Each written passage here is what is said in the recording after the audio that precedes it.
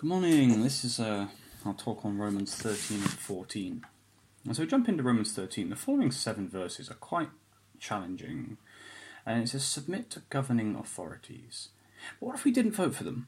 And what if we don't like their policies? And remember, this is 2,000 years old, so maybe it doesn't apply. Or maybe it does. Read Romans 13, 1-5. You can pause at any point. Is this something you disagree with? And do you find this call to respect our governing leaders too challenging, particularly if you didn't vote for them? See, I find it challenging. How can I submit if I believe that our leaders are terrible? And I think, looking at this question, perhaps we need to put ourselves in the Roman Church's shoes. In Rome, and pretty soon in Rome, Christianity would be seen as a bit of an outlier cult, and something that would become a problem for the state, because they refused to worship Caesar in any measure. And so the Roman officials would not be supporting Christians, and obviously, as we know through history, they would be actively persecuting them.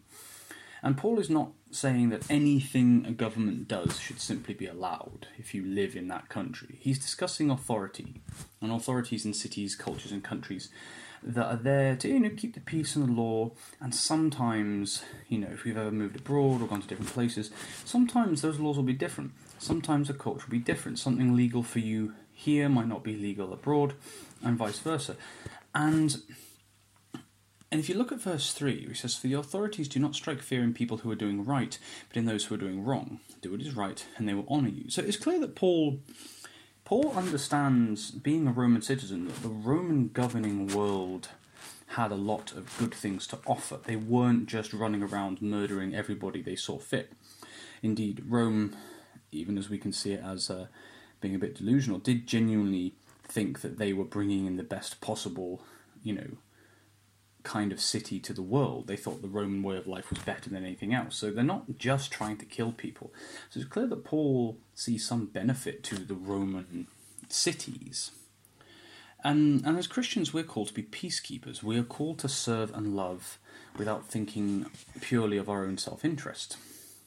And then Paul says that the authority was placed by God, sent for the nation's own good. And we could perhaps understand this as not just individuals, but perhaps the office of leadership, like the position of authority. Authority as a concept is allowed by God, by people, to lead the nations into being a good and peaceful place. And some people who occupy that office might be evil and corrupt or incompetent, but Paul urges us to give them respect and honour even so, especially in light of how we finished the previous chapter.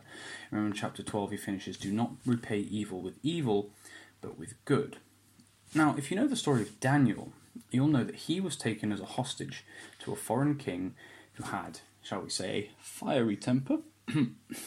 And he gave the king honour, and he worked hard for him and the nation of Babylon he was a prisoner in, and for his people who were in prison, or who were at least hostages with him, all without compromising his faith. And that is the most important thing we can see here. Like, we shouldn't turn away from our faith, and we should not turn our backs on love and justice and compassion, which are the very outworkings of our faith. But we should work hard and be respectful and honourable in our towns and cities and nations and work for the good of them. We've read before that Paul encourages us to be burdens to no one, and I think we could possibly say, as Jesus would say, that he would encourage us to be burdens to not even our enemies. Living peacefully and quietly in the nations we've been allowed to have. Now, there's a very famous verse from Jeremiah 29, which we've talked about before, and it says, seek the peace and well-being for the city where I have sent you into exile, and pray to the Lord on its behalf, for in its peace you will have peace. But if the rulers and authorities are actively attacking our faith or demanding immoral things of us we can't do in good conscience, then we're going to need to ask ourselves at what point we disobey that authority and we stop obeying respectfully, and we have to understand that might bring us suffering. But remember, it is a suffering that God was willing to endure and may well call us to endure for the sake of the kingdom. Because Jesus and the disciples, at least the disciples after the resurrection, didn't disobey the government on personal grounds. It's clear in Jesus' teachings that soldiers would most likely use their authority to make people carry loads of stuff for ages unfairly. But Jesus says, look, be selfless, be perfect, like overwhelm them with love, go the extra mile. That's where that comes from. Carry their kit another mile, twice as much as they would expect. Love your enemies and bless them. But they would disobey the authorities, they would break the law if it came to whether or not they would betray God. And sometimes we see in our world the nation has become so evil that if you are working within it, by its own actions, it would almost be impossible to be humane and Christian in that environment. And I don't believe Paul would condone submitting to Nazi Germany. You know, if you're in the high command of Hitler's SS, I don't think Paul will be going, that's cool, submit to the authority because God's put him here. There are some people whose you could not submit to as a Christian because our faith requires the love and the care of the poor and the forgotten and the persecuted. So I don't think Paul's saying that wherever you find yourself, bow down to the tyrant. But anyway, what do you think? What do you think about that whole passage? And so moving on from that, Paul then starts to sum up how to fulfill all of God's requirements. If you've been reading Romans through with me, there's so much about the, why the law says this, but why it's not as important anymore, what God actually requires. And Paul says the only thing we should owe to one another is our obligation to love.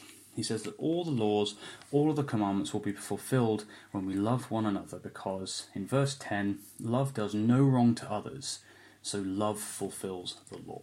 And all through history, we can see examples of things called love that bear no resemblance to what the New Testament explains as actually being love. Now, I've seen examples of love that looked more like possession. I've seen love that looks like obsession, self-indulgence, feelings that are very unstable, something that seeks to hold someone to a very high standard no matter what, something almost like a fantasy, something controlling. And if you've ever wondered whether love in your life is legitimate or perhaps you're concerned, look at these verses. Look, for example, to Jesus to figure out whether the love in our life is legitimate.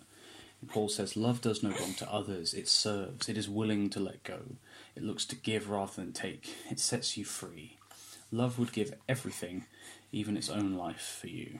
That was me paraphrasing massively. So here's a question, do you owe anyone anything? Are there promises you haven't kept? Is there a broken relationship that we need to mend? And pray for the wisdom and strength of God to take those steps so that in Jesus' love we can fulfill... Eden sat on my lap. We can fulfill the full obligation of the law.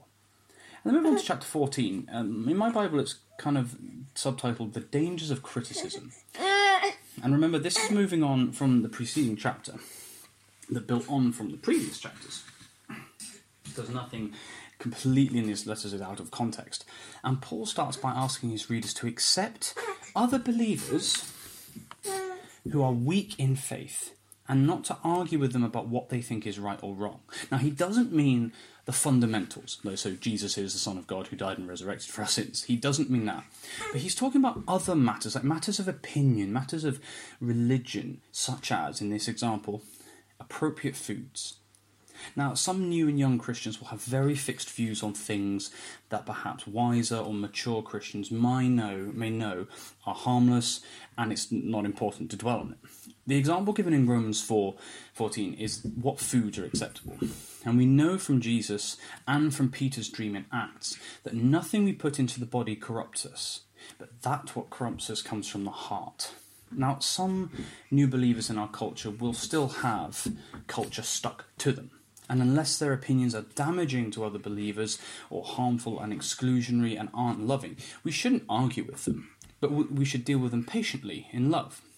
Like, say, a young adult learning to grow up, we should allow them to gently grow in maturity and wisdom, yes, rather than smack them on the head. I had some really nonsense ideas when I was 18. And it was ideas that I now understand were too rigid. They were too black and white. They didn't have any empathy and understanding. And in love, we can let go of petty things that don't matter. So have a few minutes. Read Romans 14, verses 3 to 7. What modern examples can you think of where we differ in opinion to other Christians? And think, what things have we gotten too caught up in that were really just pointless arguments that aren't that important and actually gets us in the way of loving one another? And maybe ask, have we stuck to opinions on practical or cultural things in the church that didn't really matter? When we read verse 11 and live in the truth that all of us are equal before God, all of us will bow the knee to God, it should allow us to see every believer and every non-believer as God sees them. They are beloved image bearers of God. We're all equal under God. We should be able to love them better in this truth. And then in verse 13, Paul says, so stop condemning one another. Live in such a way that we will not cause another believer to stumble and fall. And the final portion of chapter 14 is all about having compassion and gentleness on believers who hold a different point of view. Paul says if some believers believe that eating certain foods is wrong, then for that person, even if they're wrong, for that person, if they eat a food that they think is forbidden, they will feel like they are sinners. Their conscience will be hurt. And if then a believer eats the wrong food, for instance, in front of them, that is going to rub things in their face. That's going to harm the weaker believer. They're not acting in love. And it might sound ridiculous. It really might. But if we rub things in the face of others, even if we're in the right, it's not showing love. It's almost like bullying another person for being foolish. Have a look at verse 17.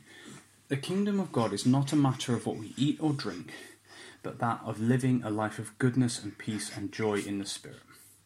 To have peace with others and maturely serve and love them will mean that sometimes we have to give up what we know to be acceptable in order to not harm the hearts of others, even if we know their opinions are silly. So Paul says in verse 20, don't tear down the work of God over what you eat. But it is wrong to eat something if it makes someone else stumble. Now, obviously, in our culture, foods are typically fine for everyone unless they've got allergies. But the example I thought of was perhaps alcohol is not.